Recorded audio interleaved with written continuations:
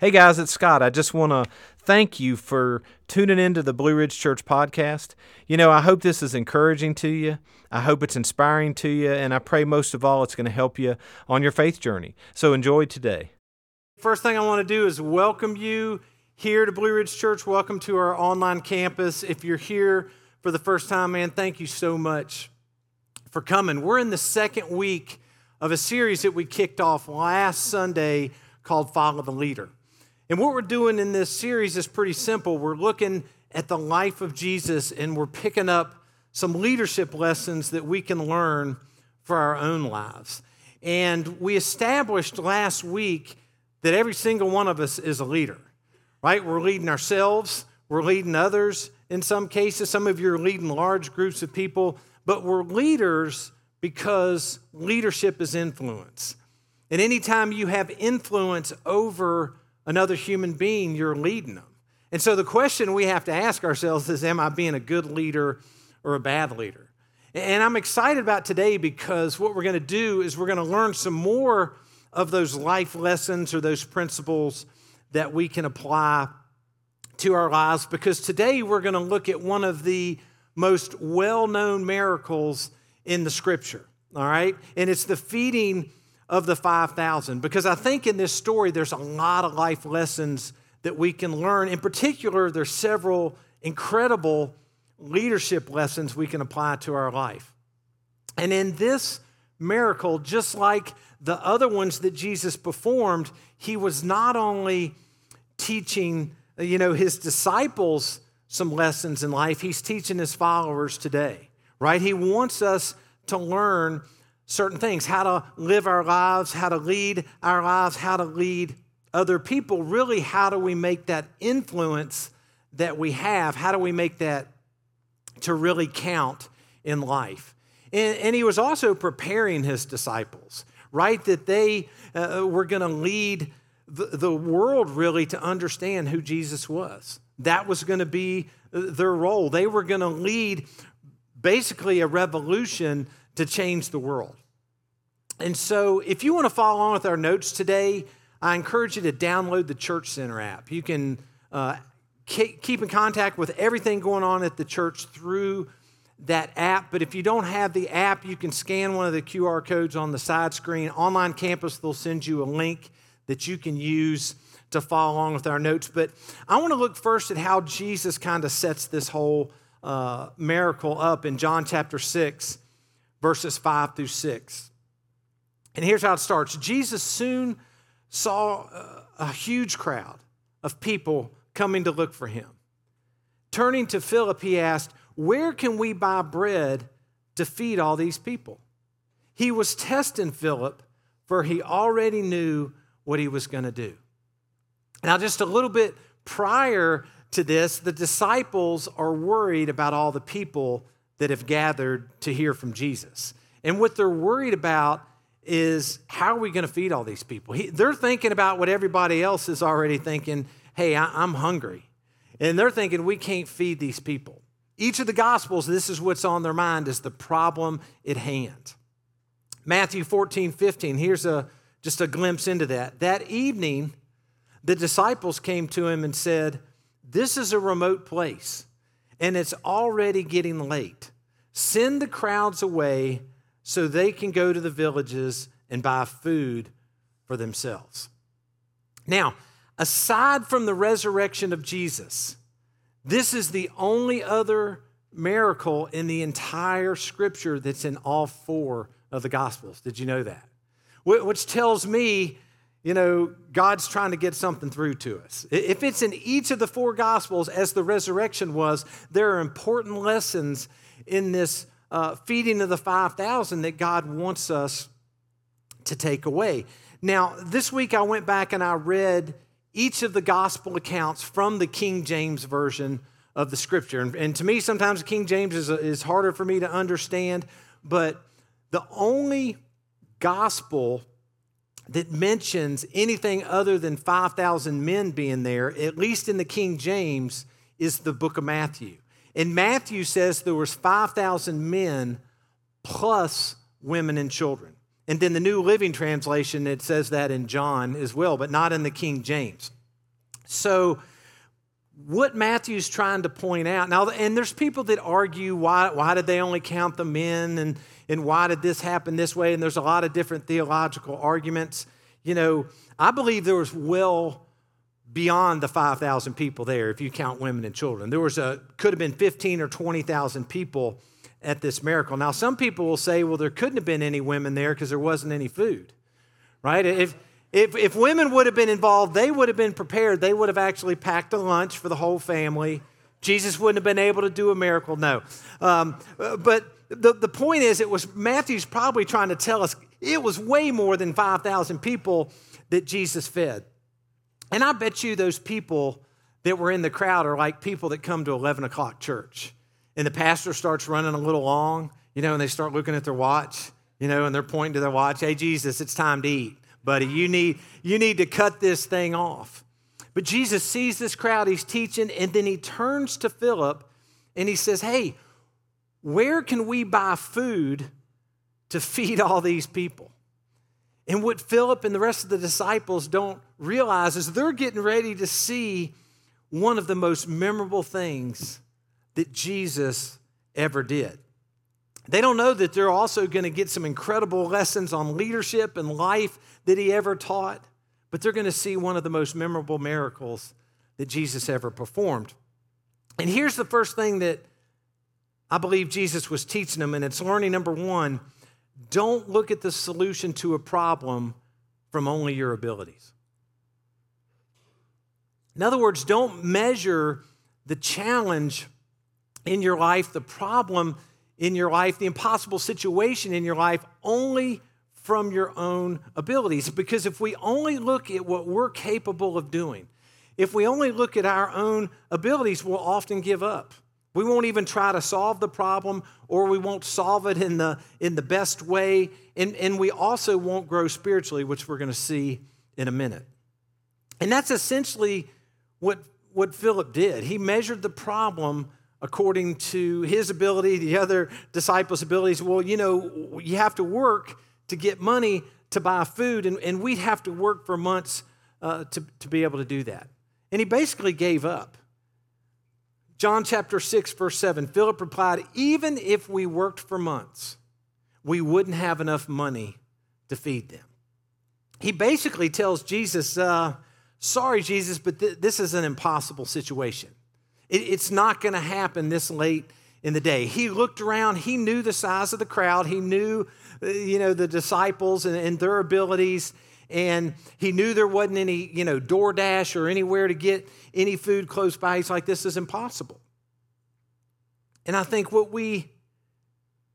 he's forgotten or he's yet to discover maybe is that Jesus loves impossible situations, right? Jesus loves impossible challenges. As a matter of fact, throughout our lifetimes, he puts us in things that seem impossible without him, right? He allows us to go through those things. Some of you would probably say today you're in an impossible situation.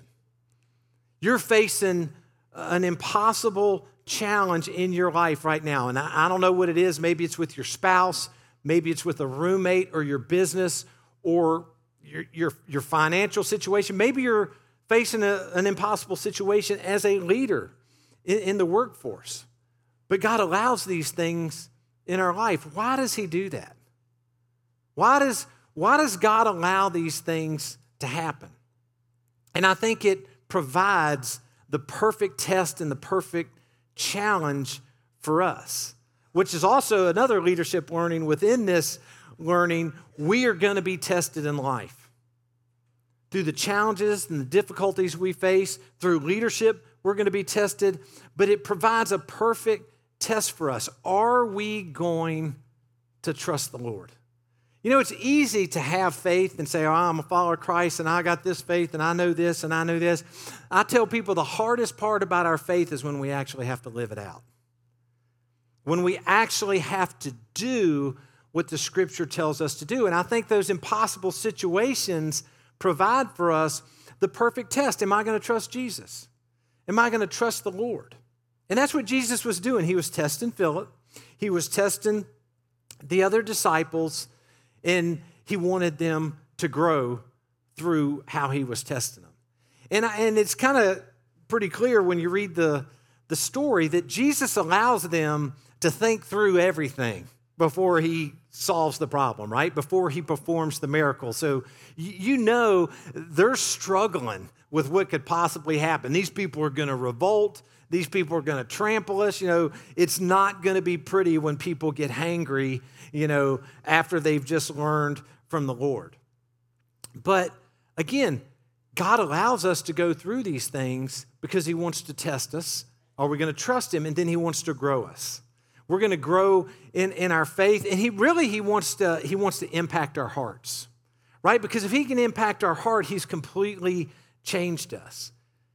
But we see once we go through challenges and difficulties in life, if we trust him, we come out on the other side stronger, and we come out on the other side more mature. So he puts us in these situations. One reason is to stretch our faith. Another reason that he does that is to show us that he loves us. Because when we finally see God's answer to whatever difficulty we were going through, and it might not be the answer we want, right? But we see that he loved us all the way through that difficulty we were going through.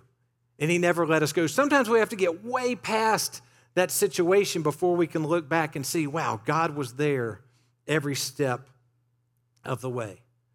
So in light of all this, the lesson is don't measure your challenges, your problems by your own abilities.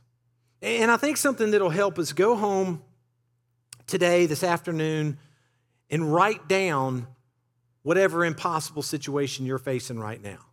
Whatever it is, just put it, you don't have to share it with anybody, but put it on a piece of paper and then draw an arrow from where you write it down and write the word God. So the problem's over here, you got the arrow and God, saying, I'm giving this to God, and then pray about it. God, I need your help. I need your strength. This is an impossible situation. I can't do this alone in my abilities. And when you physically write that down, what you're saying is, I'm not going to look at this problem from just my own abilities. I am going to pass this test because I'm going to trust the Lord. And then put that somewhere you'll see it regularly. Bathroom drawer, mirror, someplace in your car. Again, you're just saying, I'm going to trust the Lord fully. Here's another question I think we could ask ourselves. We got the problem identified. We're turning it over to God. But ask yourself this question right now, because it may be a different answer. What in your life have you decided that's too big for God to handle? Right? It's beyond your abilities, but now you've decided it's too big for God to handle. Or look at it, what have you been trying to solve just with your own ability? Again, the reason we have to go through these things, he also wants to remind us not only that our faith's going to grow and that he loves us, but that he's here for us. And he truly wants us to lean on him. That's what he desires. And when we connect with him, we're not only looking at ourselves and how to solve it. Here's the second leadership principle I think we can find, or life lesson we can find in this miracle, is learning number 2, don't look at a problem from only your available resources. One way is my ability. I can handle this, I can do this, I can perform this. And the other thing is to look at what resources we have. And often we look at our available resources and we make a call. We either have enough resources to do it or we don't have enough resources to do it. If we don't have enough resources to do it, we write it off. If we do, we go ahead and perform it. And that's exactly what the disciples did. Because we're going to read here in a minute, Jesus sends them out into the crowd. And he says, go find whatever food that you can find and bring it back here. And in John chapter 6, verse 8 and 9, it explains what they found. Then Andrew, Simon Peter's brother, spoke up. There's a young boy here with 5 barley loaves and 2 fish. And you got to love his next statement, but what good is that for this huge crowd? What good is that with this huge crowd? I love that statement because that is us. We see the resources. Well, that ain't going to cut it. 5 loaves and 2 fish is not going to feed this crowd. And again, they're telling him it's an impossible situation. What they've yet to learn or they've forgotten already is that a little bit in the hands of Jesus is a lot, right? But if you look at Philip's response to the abilities, we could never work that many hours in this short a time to make that much money. And then from Andrew's statement, what good is 5 loaves and 2 fish going to do? That's exactly how we respond often to our own problems and our difficulties. We look at it from what we can do on our own abilities and what we can do with our resources. Which begs another question: where have I decided that I have too little to make a difference? Ask yourself that question. Where have I decided that I have too little to make a difference? We often look at life that way all the time. Well, there's not enough of this, and there's not enough of that. There's not enough money. There's not enough time. There's not enough energy. And then we dictate our life based on how we answer that question. And it's a fill-in-the-blank question, or it's a fill-in-the-blank statement we say to ourselves all the time. And the fill-in-the-blank is this: when I get more blank, then I will blank. Don't y'all look at me like I'm the only one that plays this game. Y'all play this game too, right? When I get enough energy, then I'm going to spend more time with my kids. When I get enough money, I'm going to give like I should, or I'm going to, move here where I feel like I'm being called. When I get enough time, then I'll volunteer. When I get enough confidence, then I'll lead. When I get enough education, then I'll switch jobs. We do this all the time. When I get enough of this, then I'm going to do this. I'm going to let you in on a little secret. You will never, ever, ever have enough. You'll never have enough resources to do whatever it is that God is calling you to do and what God wants to do in your life. And if you wait to have enough resources to be obedient to what Christ is calling you to do, you're never going to be faithful, because we will never, ever have enough. The needs are always too great, and the resources are always too small, right? Some of you have great resources when it comes to money. It's not enough. Some of you have great resources when it comes to time. Your business runs itself. You got a lot of free time. It's not enough. Some of you, like Tom in our first impressions, you got a lot of energy. You can't sit still, right? It's still not enough. The needs are always too great, and the resources are too small without God's help, without trusting Him with what we have. The impact God wants to make in our life that's going to have eternal implications is far greater than the resources, no matter how great our resources are, that we have. So I think a lot of times I do this, and you probably do this as well, just like the disciples looking at this big crowd of people that needs to be fed. We look at it and we say, well, there's not enough of this, there's not enough of this. It's impossible. We quickly forget, especially when it comes to resources, that God is perfectly capable of making up whatever you and I lack. Look at what He does with the fish and the loaves. John 6, 10 through 12. Tell everyone to sit down, Jesus said. So they all sat down on the grassy slopes. The men all alone numbered about 5,000. Then Jesus took the loaves, gave thanks to God, and distributed them to the people. Afterward, He did the same with the fish, and they all ate as much as they wanted. That's so incredible. And it's such a simple lesson. They gave Jesus what they had, Jesus divided it, and everyone was full. whatever we have, when we give it to the Lord, it's more than enough. It's more than enough to do whatever He wants to do in and through our lives. When we trust God in those difficult circumstances to do more than we could ever imagine, He comes through. When we give Him whatever little bit of ability or little bit of resources that we have. And listen, again, I said the resources are always short. Most cases, if not all cases, we don't have the resources to do whatever it is that God calls us to do, which sounds counterintuitive. You think, God, if you're calling me to do this in my life, why don't you just fill my wallet with money? Why don't you just send people all around me to carry out this vision you have for my life? Why don't you give me the energy to keep working on it all the time? And listen, this happened multiple times when we started the church, 13 years ago. And, I looked at everything that had to be done. I looked at what all these things were going to cost and all this stuff. And I'm like, there's no way. This is impossible. We had no people. We had no money. We had no location. I didn't have a worship leader. I needed a worship leader. I felt like Justin, was who God was leading me to. But I had no money to pay him. Listen, if I had to lead worship and speak, this church would still be running 4 people.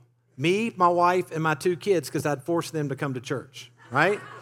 So I'm like, God, we got a problem here. I mean, I had just started to tell people about what I was going to do. It wasn't like there was any money coming in, and God saying, this is the person that you need to get to lead worship at the church. And so I called a buddy of mine who's a retired pastor now, and you talking about a straight shooter, you'll be like, is this guy really a pastor? But he is. And he's so wise in his understanding of the scripture. And he's like, well, Scott, did God call you to start that church? I'm like, yes, 100% confident. He said, well, did he give you any money? I'm like, not yet. He's like, well, how much money do you have? I'm like, oh, this just got real, right? And how much money do you and your wife have? And I told him, what was in my emergency fund and what I could get my hands on in my 401k. And he said, that's how much you pay him. I'm like, really? He said, yeah. And he said, what you're going to see is God is going to multiply your faith. And God is going to multiply your resources. And, after I had the conversation with Justin, a little bit started coming in. And God paid our bills every single week. It's not like we had excess, but He knew. He multiplied the little teeny tiny bit of faith that I had that He was calling me to do this, and He multiplied it, and it was enough. And that's exactly what we see all throughout the scripture. If we really pay attention in our life, that's what we see in our lives. But it makes it a lot more difficult on us, doesn't it? But think about it like this. If we had all the time and we had all the energy and we had all the money, then we would never give God a second look. We would lean on our own understanding. We'd have a problem in our life and we'd look to ourselves. But because we face difficulties that we can't solve on our own, we can't do it with our abilities, we can't do it with our limited resources, our faith grows. And what we have to do, like those disciples had to do, we have to trust God with whatever little bit we have and with whatever little bit we give Him. Because He'll take our little and He can do more with it than we could ever do by ourselves or we could ever imagine. But it starts with trusting Him. Here's another learning. Learning number 3, we can use what little we have to show how great God is. And he uses whatever we give Him, right? It's not like He took this little boy's lunch and threw it in the trash. It's like, no, we're not having fish and bread today. You wait. We're having chicken wings. He didn't say that. He took what the little boy had and He used it to do something greater. He used it to meet every single person's need. And that's what He did. So we give Him a little bit of faith and He'll use it. We give Him a little bit of ability, He's going to use it. We give Him a little bit of resources, He's going to use it for greater things. So I think another question we have to ask ourselves is where could God use me in my current problem, my impossible situation, my difficulty? Where could God use me to show his greatness in the world?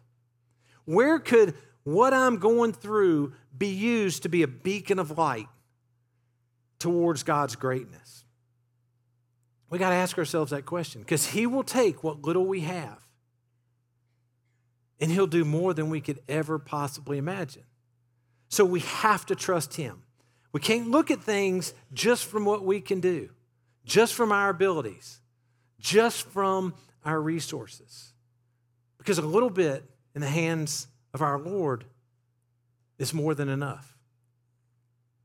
And you know, what we're talking about in this series, just these leadership lessons for life that we can apply in our lives to be the leaders that Christ expects us to be, it starts with following the leader.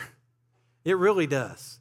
It starts with us following Christ. We can't really transform our life into trusting Christ until we have a relationship with him, and it begins with trusting him for the forgiveness of our sins, right?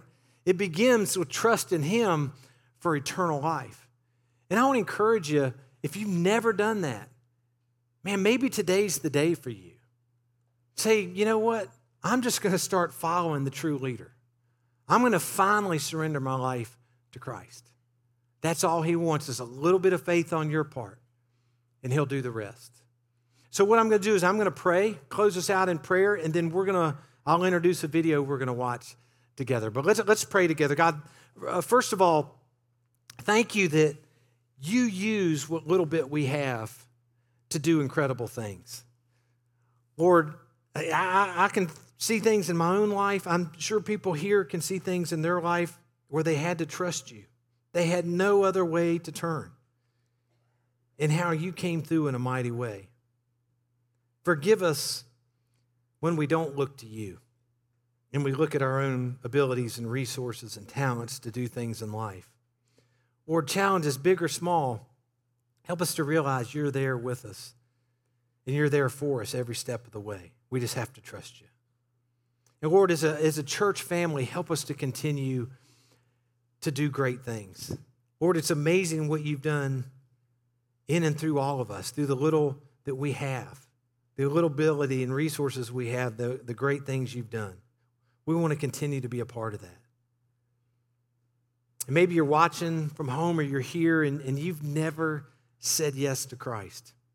You've never trusted him to be the leader of your life.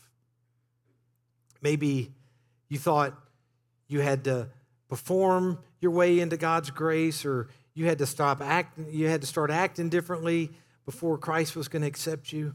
Man, he meets us wherever we're at in life. He just wants us to have a relationship with him, but he gives us the choice of whether we want that relationship or not. And if that's you today and you do, man, just open your heart and say, Jesus, come in. You start being the leader of my life. And he'll do that. Lord, we love you and we praise you. Amen. The first thing is thank you so much for investing really in the next generation, in these kids. I mean, their life has changed because of what's going on Wednesday nights and what happened at Passion Camp they went to in July, and a lot of you were a big part of that. And I want to encourage you, if you've got kids in this age group, encourage them to come out on a Wednesday night. Passion Camp sign-up starts now. Now, we took 40 kids and 10 adults last year, and this year we doubled the number of spaces we were able to get from Passion. And it's the biggest and probably, it is definitely the most popular youth camp in the United States. And so we were able to get 80 slots for kids and 20 slots for adults. So I encourage you, if you're going to sign your kid up, go ahead and sign them up for that. But a huge deal, the difference that you're making in the life of these kids. And so I thank you for that. The next thing I wanted to let you know about was group signups start today.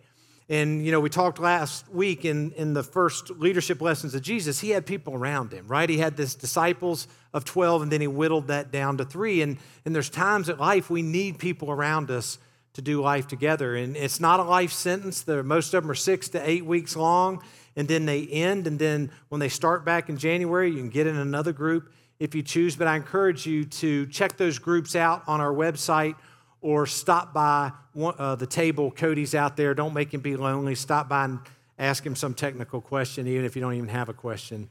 But I encourage you to get in a group. Again, I can't thank you for enough for everything that you do, your prayers. I hope you have a great Sunday. I hope you have a great week, and you'll come back and see us next week. God bless you guys.